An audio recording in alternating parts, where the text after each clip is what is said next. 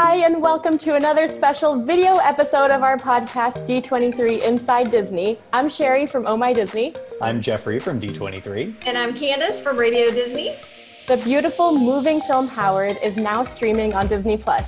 It tells the story of legendary lyricist and Disney legend Howard Ashman, who, for Disney, penned the unforgettable lyrics to songs from The Little Mermaid, Beauty and the Beast, and Aladdin. And today we have with us an incredible roster of guests.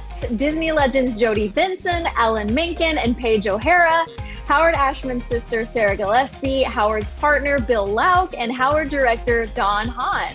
Welcome to the show, everyone. Hi, guys. Woohoo! Hi, everybody. Hi. Great to be here.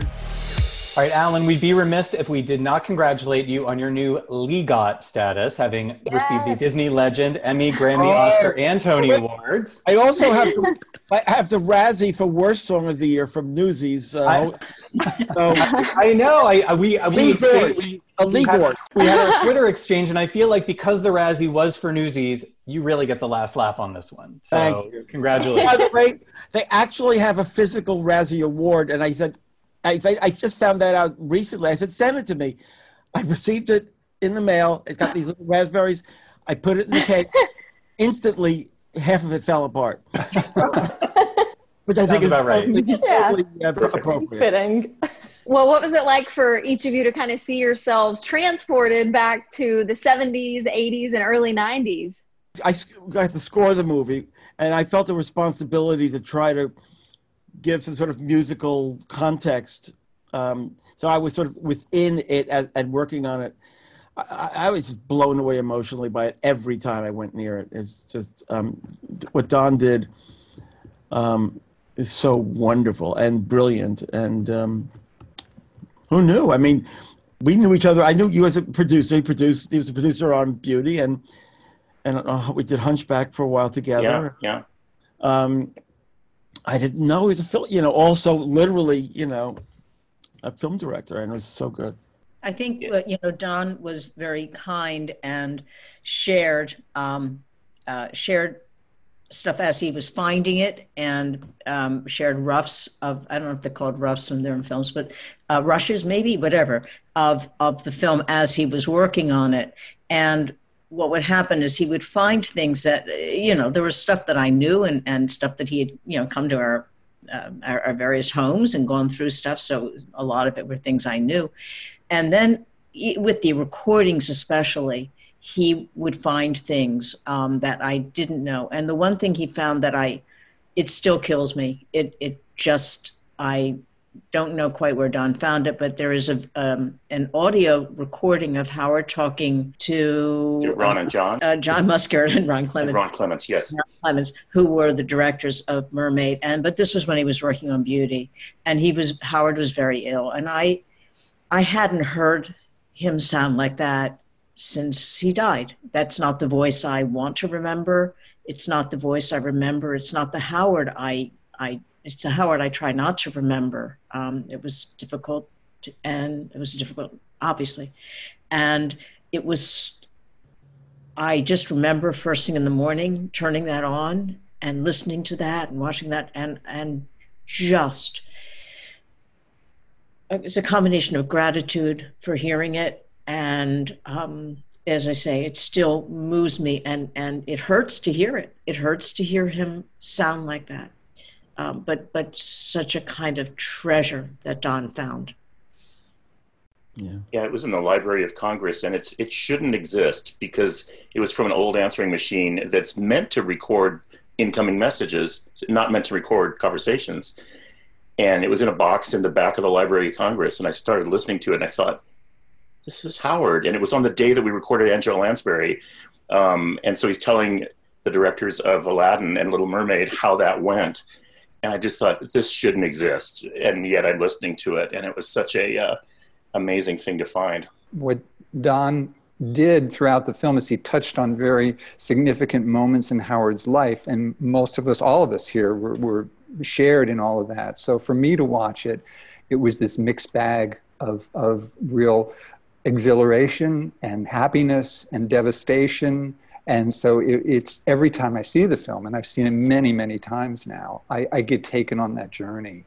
And it kind of rattles around in my head for a few days. So I'm not very good at ascertaining how a unfamiliar viewer, the impact on somebody who has never heard of Howard. So I have to listen to others in how they perceive this movie. And it's all been really good. You know, watching when Don sent the Howard documentary before it was finished, just to kind of take a look at it, I started watching it and I had to turn it off. So I was sitting by myself, and I just couldn't really go there. I think at that time, whatever I was in my head and in my heart, I wasn't really ready to walk that journey. So I grabbed my husband, Ray, and tried again the next night after the kids were, I think, occupied doing something. So I said, can you sit with me? This is, going to be a journey, and I want to go on it. And now I think I'm ready to go on it. So just as Bill shared, there were so many joys and wonderful, wonderful surprises, especially photos from Smile that I had never seen before. And that was a great, great fond memory to go back through those 2.5, 4 years of the Smile journey. And then taking us on the road through The Little Mermaid. So there was a lot of joy, but tremendous sadness, but important. It was a really important piece to get through. And now that I've seen it several times, I'm so grateful. That's the first word that comes to my mind. And I say this to everybody when I sing Part of Your World every week for 34 years, I guess I sing this song now. And I never get tired of singing it. And even in the middle of this pandemic, I sing to the camera every day for various things. And the great thing about Howard and Alan's music is that it is a sense memory. So I go back to the studio to the exact day with Howard standing to my left and Alan and all the wonderful people, and I get to have this intimate moment for 3 minutes and 17 seconds that I'm singing a song and I'm sharing a song, but quite selfishly, I am going back in time.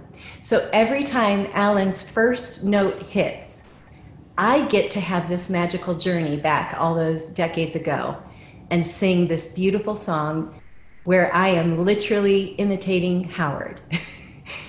He's Ariel, and I just jumped on that ride with him. And I loved line readings. We didn't need to do it 50 times. I just needed to do it once. I just needed to do it the way that Howard did it. And that worked for me. And it was such a gift and such a blessing to have him standing right next to me. So it's a beautiful journey, and having this film is this treasure. I feel like it's this wonderful, wonderful gift that we all get to share together here on the screen, but around the world. And I'm really excited for people to join in on this journey of Howard's life. Paige, what was it like to go back and revisit those days? Oh my gosh, Michael and I, when we watched it, we went through so many emotions. I mean, one moment we were cracking up laughing at Howard and how funny he was. And the next minute you're crying and you're going through all of these other emotions because of having lived some of them with him. But the journey, and what I love about the film so much is that you get to see all the aspects of the man. Not just you see the genius, you see the humor, the incredible intelligence, but you also see the sympathetic, caring, kind person that he was as well. I love the fact that I have friends that have kids that are saying, I want to know this Howard. I want to see this movie, and they've watched the movie, and he's got a whole new slew of fans now, of young people that are now discovering the genius of Howard Ashman and Alan Menken. And I'm talking like little kids, that there's, it's amazing to see the multiple generations of people who idolize both you, Alan, and Howard. And I love the fact that I'm introducing it to some of my friends' children and grandchildren right now. I'm loving that. So we're watching the movie a lot. When I watch it, there's layers with each scene of things that I know beyond what's there. Right. And so many of them, it's you know, when I think about Howard's vocal thing, I remember exactly the moment where it started. And actually, Don, believe it or not, has to do with you. You had a laryngitis, and Howard was afraid he had caught your laryngitis. Yep. And you know, obviously, it's a neuropathy. It has nothing to do with that. But on every scene, on every level, there's those things that are unseen. I know in the scene where Jody, I wasn't there. I was doing Jody Kravitz in Philadelphia. That was Robbie Merkin who was sitting. But I remember there were tensions behind the scenes. There were palpable tensions where Howard was really yet to really grab the reins of producing these sessions. And he was on the verge of saying, I need to control this. Yeah. And a lot of that happened in the work with you and how that was dealt with. He wanted to make sure he got to deal with you as an actress, not just worry about what the mic is and what the reverb is and all that. And I would hear about that, you know, constantly. But every scene has there's things behind the scenes that are just, you know, they'll keep bubbling back as I watch it. Jody, you sort of touched on this when you talked about the smile images, but for all of you all knew Howard very well. Was there something either in watching the movie or in putting it together that you learned that surprised you that you didn't know? I think some of the aspects of his childhood I had heard about, but really especially moving to me, Sarah, was all of your narration. That I just was holding on to that for you to know him as a little boy. Because I think for myself and for Paige, we got to experience Howard's little boy coming out creatively through work as he's, you know, pulling everything out of us that he wants to be excellent. But I was so excited and so moved by hearing those specific details about his childhood that can only come from you. And so I kind of pushed rewind on those several times because I wanted to grab all those moments and be able to visualize it. And I think it just empowered even more of who he was in the moments that I experienced him. It gave it more vitality, I think, and just more that essence of, oh my gosh, this was what was behind those moments. Because, like, you know, in Smile, remember, guys, it was crazy. It was horrible. There was, you know, fighting and there was chaos and all this. But ultimately, I always knew that Howard's goal was sheer excellence. That's all he wanted. He wanted the best. He wanted it to be the best that it could be, bottom line. And you either jump on that train or you get the heck off. You know, just get on board with him because he knows what he's talking about. I so loved you giving me, personally, I got to get that childhood piece, and boy, that just spelled it out for me. It just like completed it for me. It was really special. That it is to the excellence, which was that when we were kids, Howard would put on shows in the backyard, as I'm sure many of you experienced as well. And we did Gypsy because we didn't. That was Howard, so you didn't start. Of course you did, yeah. Gypsy. I mean, that is an ambitious child production. Howard directed it, and he had to fire the Linda, I will not use her last name, Linda down the block, who could just not cut. Gypsy wrote lead striptease. Howard fired her. Linda's mother gave it to Howard, like really let him have it. He didn't fire her daughter. And Howard did, let me entertain you, the strip with like, my mom talked about there's a script, he made a scrim out of a sheet, right, with backlighting, because it was Howard, and did the scrim, like, undoing, let me entertain you, unwrapping from towels, you know, dropping. And but that's the excellence. He had to fire Linda. She just wasn't good enough, and it was clear. Sarah, through your stories, I love that story. I love that story, and the story we hear In the film, we got a real sense of Howard as a kid and as a brother. How did your relationship grow as you grew into adults? He was always my mentor, and basically Howard told me what to do, and I listened because he did tend to know better. I moved to New York because Howard did not want me staying in Baltimore and decided I should move to New York. My best friend, still my best friend, Nancy Parent, who's in the film, Howard decreed when they met that she would be my best friend. He told me I would love her, and I do indeed, but he made that happen. Howard, it was kind of inevitable that he had Bill and myself become responsible for his work after his death, and he knew we would be good partners, and I think we are. And I don't remember what the question was, but that's. I have a back of the story, and I always wonder what Howard would have thought, which is people say, "Oh, don't you think Howard would have been thrilled, about Robin Williams playing the genie?" What people don't know, and I don't know how Howard would have felt, but Robin's first wife, Valerie, and Howard were very close friends. And they went to school together. Is that where was it? Antioch, or I can't remember. Goddard. That was Goddard. me. Goddard. Oh, it's Goddard, and he was a little upset about Robin Williams and the marriage having gone on the rocks. And it was after Howard, very shortly after Howard passed away, they said, "Oh, Robin will be playing the genie," and we've never really discussed that. I always wondered how would Howard have dealt with that? Because he's a very, very loyal friend. Mm-hmm. Anyway, Alan, you probably know better than anyone how Howard felt about improvisation. You know what Robin does with improvisation. So there may have been some comments regarding that. Yeah, listen, the world would have been a different. Yes, it would have worked well together. Aladdin changed a great deal after Howard passed. It did.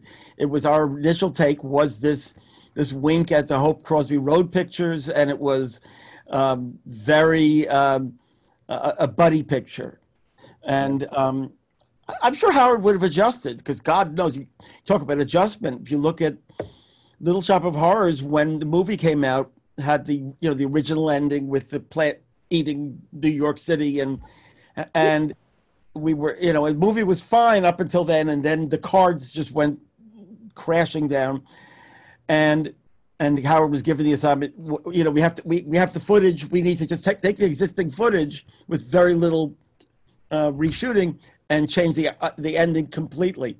And Howard did that, I think, in a week or something like that. Just completely, okay, fine. Audrey lives. Seymour, lives.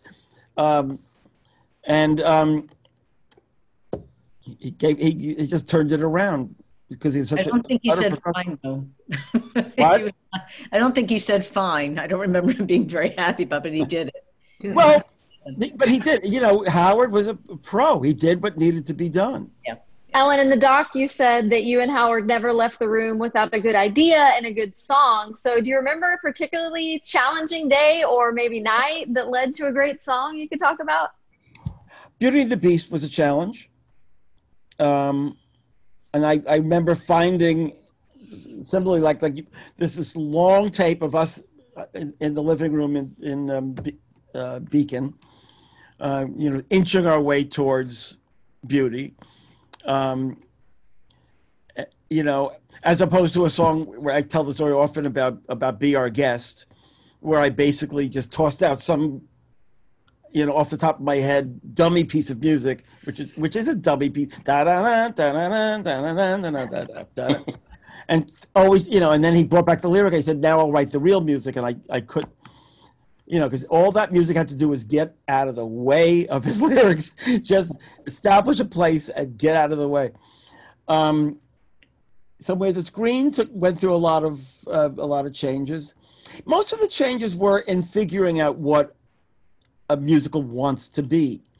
That we had a whole initial score to Little Shop of Horrors that had nothing to do with being The Dark Side of Greece or or Phil Spector rock and roll. It was very much in the style of the Corman movie. And we went there, and then, people looked at us like we had 5 heads, and we said, and then one day he came in, he said, I got it. And from that point forward, boom, it was done.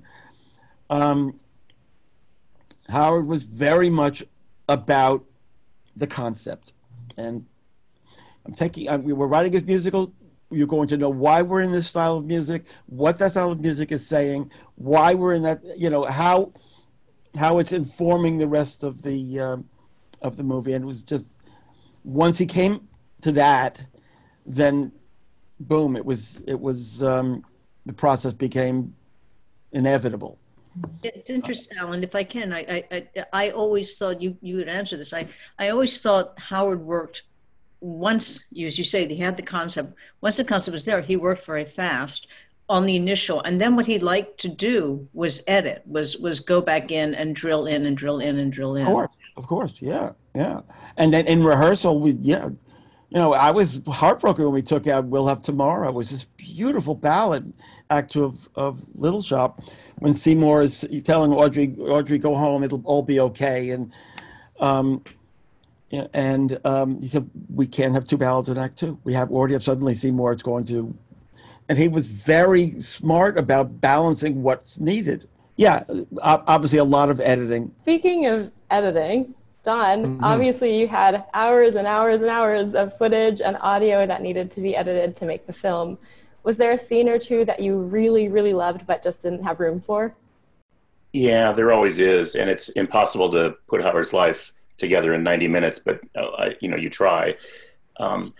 I guess the thing that comes to mind, there's a gentleman named Kyle Rennick who was Howard's producer, the managing director of the WPA Theater, which Howard had in New York. And it was kind of miraculous to me that this, kid who's in his 20s, right out of Indiana University, moves to New York, which you could do then because it's unaffordable now, and opens a theater, which you could do then, and because you couldn't possibly do it now, and has all these places to workshop things. That's where Little Shop of Horrors came from, and Rosewater came from. And there's a great piece of tape that Kyle had where Howard talks about the night he went to see a Tennessee Williams play, and Tennessee Williams was in the theater, and he invited Tennessee Williams out for drinks afterwards with Stewart, and they all went next door. And can you imagine that table is sitting there having drinks?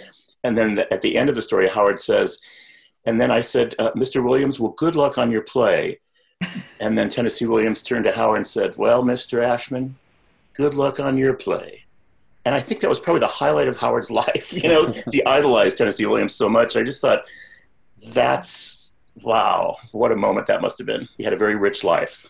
What Don did is very similar to what Howard did. As Alan said, can't have 2 ballads at the end in the second act. One of the reasons people always say how well done Little Shop is, that it's such a gem, that it's so concise. Part of the reason is because there isn't a spare line. It gets you in and out of the theater. It doesn't run on, and yet it gives you this emotional burst. That's kind of what the beauty of Little Shop. And I think it's also what Don did. There's a writing line. It sounds terrible, but that writers have, and sometimes you have to kill your children. Your very lovely pretties, you sometimes have to just say goodbye to.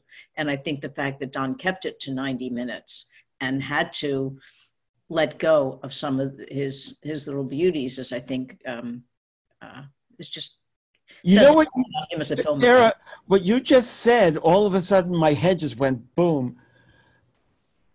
Little Shop was the last time Howard had complete artistic control of something. And you look at what a gem that is. I mean, 85 minutes. You open up the Socket Amateur version of the script, you cannot find a page where there aren't those capital letters of song lyrics. It is so integrated and tight. And after that, with Smile and with Disney, of course, there was never that kind of unilateral control ever again. And God knows, with wonderful results. But what it would have been like if Howard had again had the experience of just saying, I am writing this and I'm directing this and I'm doing this exactly the way I want to do it. We'll never have that, but wow. In a good world, he would have had that power after the Disney films. He wanted to do Big Street, and I've tried and tried. I've written, but it's this quirky story, and we'll never know what he would have wanted to do with that. It haunts me a little bit, but so be it. Bill, I was lucky enough to watch you accept the Academy Award live or at least live on television for Beauty and the Beast on Howard's behalf. You can't be behalf. that old. Oh, I'm that old, but thanks. That's very nice of you. It's the good ring light. Yeah. You on that Academy Award stage was a huge moment in so many ways. What was that like for you? It was a surreal opportunity. And I've said this before, but I'll say it again, that it was kind of all a blur. When you go to the Academy Awards and there's the potential that you'll have to speak, you don't think about anything that happens before that. But I was supported by many aspects surrounding that event, the Disney company, the Academy, and most importantly, Sarah and Alan, who felt this was appropriate and the right thing to do for me to represent. So I went up on the stage kind of in a cloud, and I knew what I had written and wanted to say, and it touched on a couple things. It was primarily to just represent for Howard appropriately and in a way that he would approve of, and to speak in a way that would bring light to all of the people that were suffering through AIDS the way he did, but didn't have the exceptional circumstances that we did, the support and the environment in which he was able to produce his best work. Because there are just thousands, tens of thousands of people out there that were lost in the melee of that horrible plague. And the last thing was that I wanted to represent same-sex relationships in a way that was opening that door a little more. So I was given that opportunity and really grateful for it. And I had no idea it would sort of carry on and live on in the way it has. So yeah, it was an event that I will always remember, and had no idea that it had any kind of impact other than in my own life. Wow. Well, Paige and Jody, we see Howard working with both of you with real specificity. Sometimes getting a lot of direction, I feel like, can hinder an actor. So what was it about the way Howard worked with you that actually helped you? Well, for me, Howard just encouraged me to let myself come through in the character. And that was hard for me, to be that vulnerable, to allow your own personality to come into a part. I always found it easier to play like the Ado Annies and, roles that I did in revivals and what have you. But Belle was different. Belle was so much like me that it was kind of intimidating and challenging. And Howard was really the one. I mean, Kirk and Gary are directors, of course, too. But Howard was the one that would pull me aside and said, "Don't be afraid to let yourself come through." And he talked about the character. He'd talk about the fact that she was older. She was the only princess, not a teenager. She had a warmth and a maturity about her. He says, "You have that in your sound innately. Don't try and cover it up. Just let yourself come through." And that was a constant direction. And I mean, there were certain things like the new and a bit alarming, as Alan has told it when we were recording it, and he was in the hospital then at that point. And Howard was just on a phone patch, and I wasn't getting that one phrase exactly the way he wanted it. And he said, "Tell her to put some Streisand in it." And then, of course, new and a bit alarming, it kind of came out. And, there were a couple times like that. And Quiet Village, I could not get Quiet Village. And oddly enough, you're talking about the Oscars. When I sang that night, the Belle song, and I'm in the wings, I kept thinking of that session with Howard before I went on stage. Quiet Village. I want to get that out right. I want that phrase to be good. And of course, Angela Lansbury standing next to me. She's going to introduce me. That was an amazing night. But I thought of Howard a lot right before I went on stage, and it actually calmed me down. I actually felt like, okay, I'm going to do this. He's watching. He's watching. I'm going to nail this. He was a very special man. more ways that I could spend an hour just talking through that, but it's we'll do that another time. I was absolutely petrified because I'd never been behind a microphone before. I didn't know what the heck I was doing. And I knew that when I walked into work the first day, everybody was going to know that I was a fake. And it was Howard. You know, he's like, you can do this. And the greatest cheerleader. I beat myself up a lot. You don't hear a lot of it because we did a lot of whispering in the studio together, a lot of whispering behind our hands kind of thing. But I really struggled with insecurity. And he was he was a cheerleader. You know, he just pulled everything out of me to be able to do this. Because at one point, I told him, I can't do this. I think they got the wrong girl. You know, there's a million people that can do this, that know what the heck they're doing. I feel like every day I was just saying that constantly. I don't know what I'm doing, and I'm sorry, I'm sorry, I'm sorry. He's like, you got to stop saying you're sorry, because you got this, you can do this. I just need you to stop singing. I was just singing. You know, I had just come from the Lunt-Fontanne Theater with 1,500 people. I didn't know anything about the studio. And I felt like a little bit like a fraud. And it was really hard for me coming from stage, from Broadway, to sing behind a mic, you know, that can hear everything. Every time I burped, I have this problem where I kept burping and I couldn't control it. And, you know, Howard's like, it's okay, just take some water, you're going to be fine. I have the same problem. It's so embarrassing. I will never watch Little Mermaid the same way again. Oh, boy. All those bubbles come from. 1980, and I've never heard that story before. I've known you since 1980. Never heard that story before. I think there's like a burp track tape somewhere. I hope it never I had that problem. So anyways. They had the Earth Bay. Yeah, Howard was like, he kept whispering next to me, just stop singing. Just tell the story. Just say the words. Just say the lyric.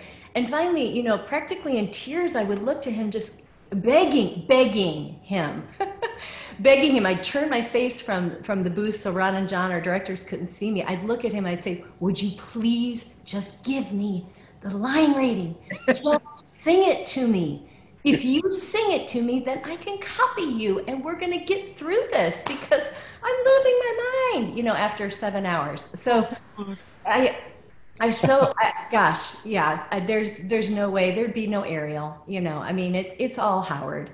I know that sounds funny when I say that, but you know, people say, oh, I love Ariel, and I'm like, then you love Howard. Because Ariel's, that's who Howard is Ariel, and every single thing. So once we got through that, because I think he felt badly about directing me or, you know, being bossy. I'm like, you're not being bossy. I'm begging you to do this for me. I need your help because I don't know what the heck I'm doing. And finally, once we got past that, and then it was like smooth sailing, you know, except for some technical issues or whatever, but that wasn't on me. And I stopped saying I'm sorry, because he's like, you have got to stop saying you're sorry, because you deserve to be here. You can do this. I know you can do this. I just worked with you for all those years on Smile. I can get this out of you. And I'm like, all right, I'm going to just completely let go and trust you. And that's what I did. And as soon as I let go and trust, then it was there. Then she was like coming out, you know? Talk about you can do this. I had lunch with Howard. We were about to do Little Mermaid, and he said, you should score it. You should do the underscore for the movie. I said, I've never done it before. I don't know how. He said, you're going to do it. And so, okay. And it's because he insisted that I did it. And that obviously changed my life in a huge way. Because I learned on Little Mermaid. I didn't know what I was doing. But I took on that job because he said, I need you to do it. You got to do it. And you can do it. So. The only time I ever heard Howard say he couldn't do something was Jeffrey Katzenberg, who's a brilliant executive that we all worked with, loved the Beauty and the Beast ballad. And he said, I need another verse. We just need another verse. And Howard said, I can't. And he said, I've used all the rhyming words I can use because all that's left is that rhymes with beast is deceased, priest, and yeast. And he was like, I can't use those, so it is what it is. I know. Also, you don't want to stretch it out long. I mean, so many things I love about Jeffrey Katzenberg, but I would not. He's not the person I would turn to perfect a ballad. As he wanted to cut part of your world, apparently wanted to totally expand Beauty and the Beast. So, with all due respect, Jeffrey. Yeah, I'm glad no one listened to Jeffrey about Part of Your World, because what the heck would I be doing the last 30 years? like I'd be out of a job. So, Alan, at the Expo a few years ago, you did obviously a fantastic concert of your music, and you included Sheridan Square. It was so beautiful and I think unfamiliar to a lot of people in that audience. What made you choose to perform it? It has a huge impact on listeners.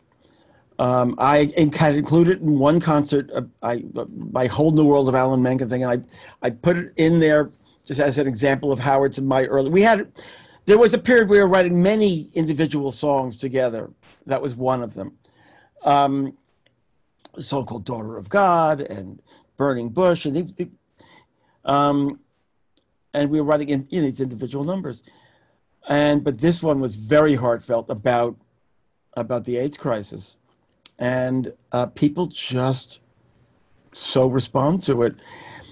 And so I took a chance initially putting it in the concert. When I got the response, that was so huge, it became just something I regularly include.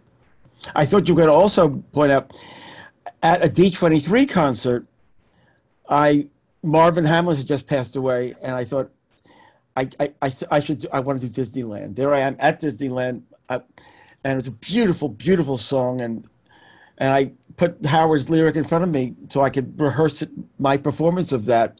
And it was the first time in 22 years that I sat in front of a new, for me, Howard Ashman lyric, and it emotionally just blindsided me. The power of what comes off the page, and the life that comes off of it, I was just,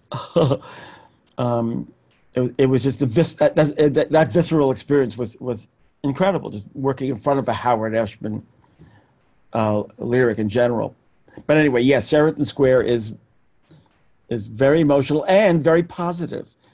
Despite all the grief, it's not an angry song. It's really, we're gonna try to hang in there, or all go down together. Whatever. He really was grappling with understanding what this was and what his relationship was to this. I remember we were in the studio one night doing a mix, and we were mixing. So therefore, we were in control room, and outside was the sound stage, which was basically dark.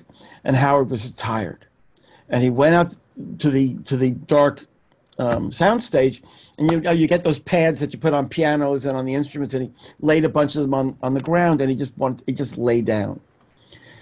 And I came out there, and we were talking about, what can you do? What are the treatments one could do? And there was something, I forget, I think it was called Feldenkrais or something, where some sort of a mindset thing or an emotional thing. He said, stop.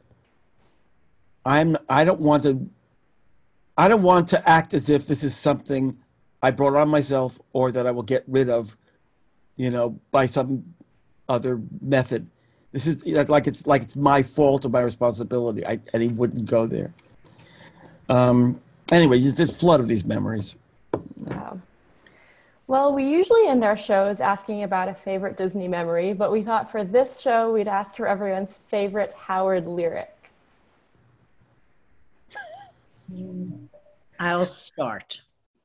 So I refuse to give a favorite Howard lyric, but one thing that I find always that always amuses me is in God Bless You, Mr. Rosewater, one of my favorite lines is the very end, which is, let them be rose waters, my sons and my daughters, go forth, be fruitful and multiply. but he rhymed Rose Waters and My Sons and My Daughters, as he does when Ariel sings. What would I give if I could live out of these waters? Waters, right. That on land they understand that you don't reprimand your daughters. There's a line in there that rhymes waters and daughters. I'm going to pick 2 lines from Gaston. The first one is, he's especially good at expectorating. The other one is, he uses antlers in all of his decorating. Yes. You took that one. I was going to pick that one. It should be covered with hair.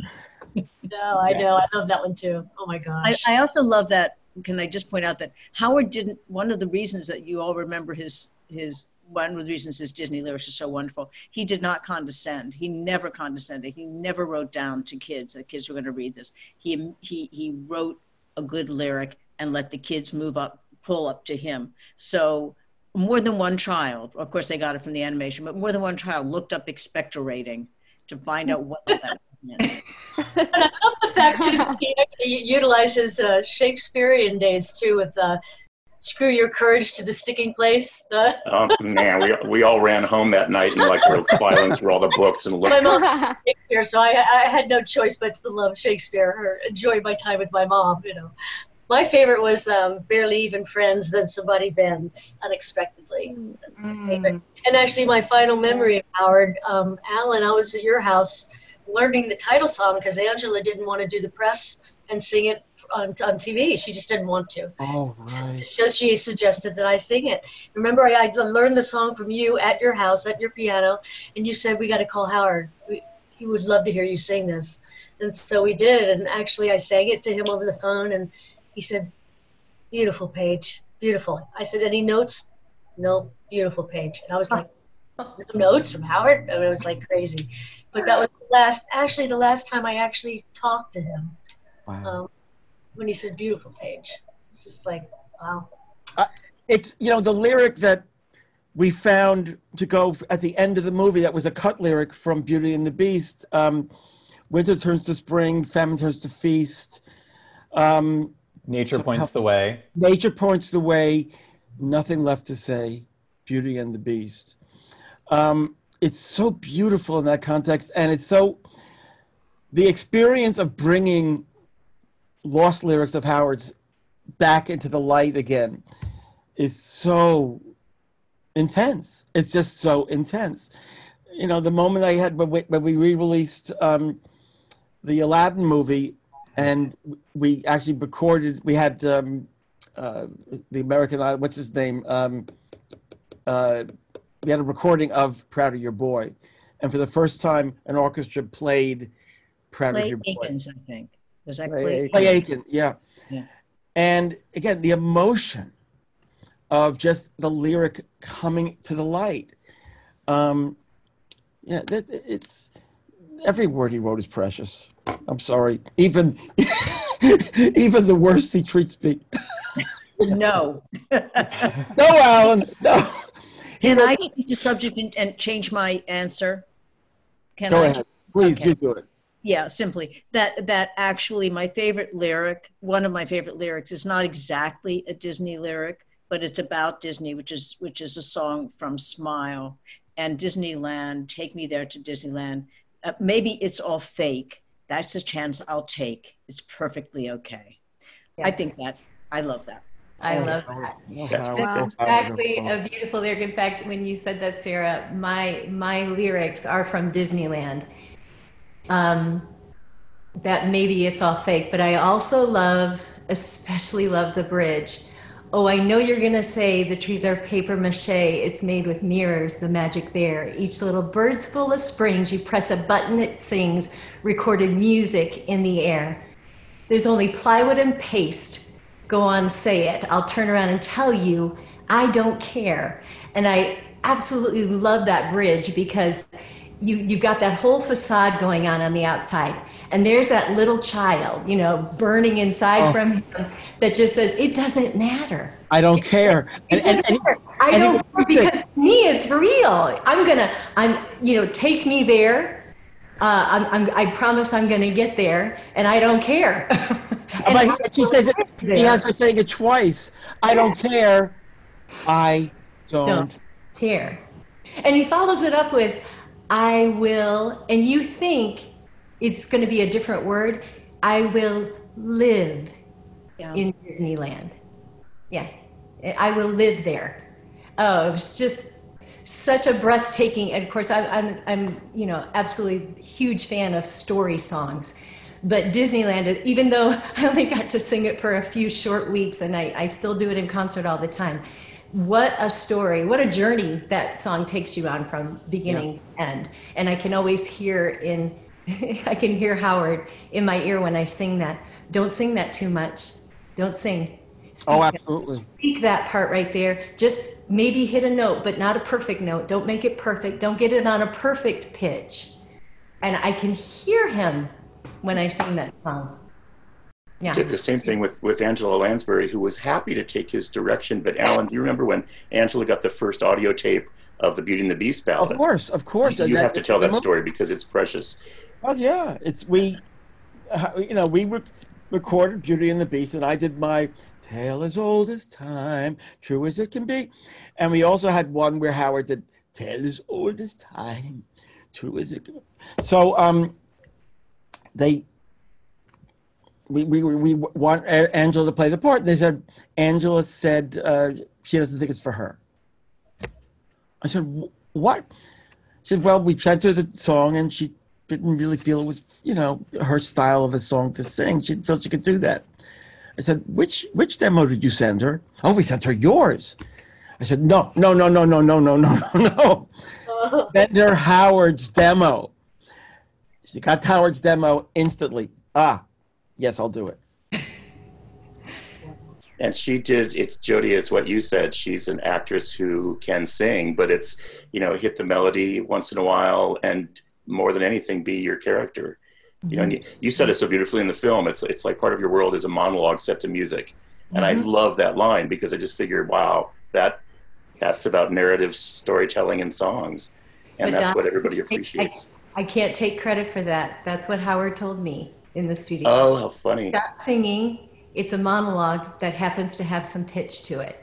Just like when we would say, I know the mountain's refaced, it's only plywood and paste. He's like, stop singing that. Just tell us the story. And there's going to be some pitch in there. There's going to be some notes. They won't be perfect, but they're going to be perfect for the story and for the song. Wow, that's so beautiful. Yeah, well, I just wanted to set the record straight that was Howard that said that. It makes sense. Yeah, and watching and hearing Angela Lansbury sing Beauty and the Beast, the day that we did it in the studio with full orchestra, it was an amazing day. And she'd been up all night because she'd missed her flight and was exhausted, had no sleep. And Don, I think you said, Angela, go home, we'll do it tomorrow. And she said, no, I'll give it my best shot. And she got in front of the microphone, and we have like a chorus full of Broadway stars, 100-piece orchestra live, everybody's sitting there. She gets up to sing the song. She sings Beauty and the Beast in one take and not a dry eye in the house. I mean, people were so choked up. It was just, talk about a masterclass. That was like a masterclass. Yeah. And she's a Howard fan. I talked to her a couple of weeks ago, and she'd be the first to say that Howard really, gave her all his gifts of direction and lyrics and those things, and that's a amazing tribute. Yeah. One of my favorite moments and I was lucky enough to be there when Jerry Orbach and Angela are there, and Orbach especially, Howard's like listening, Alan's listening, everybody, and Orbach is like. Time of his life. I love that moment. Yeah, they are so happy, and Alan and Howard are like intense and making sure it works, which is great. And the actors are just like, I can't believe I'm here. This is amazing. We're having so much fun. Yeah, it's cool. Well, we felt there's a lot of responsibility for two, off-Broadway kids here. Yeah. We had to grow up very fast. Yep. Thank you so much for joining us. This was beyond. The movie is fantastic. So congratulations, Dawn, and all of you being able to tell our story so beautifully. Wonderful to see you all. Thank you. Such a treat. Thank you all. Thank you for ordering all. It was a great time seeing everyone. Good to see you guys. All of you guys. Good seeing you all. Guys, so great to see you. Adios.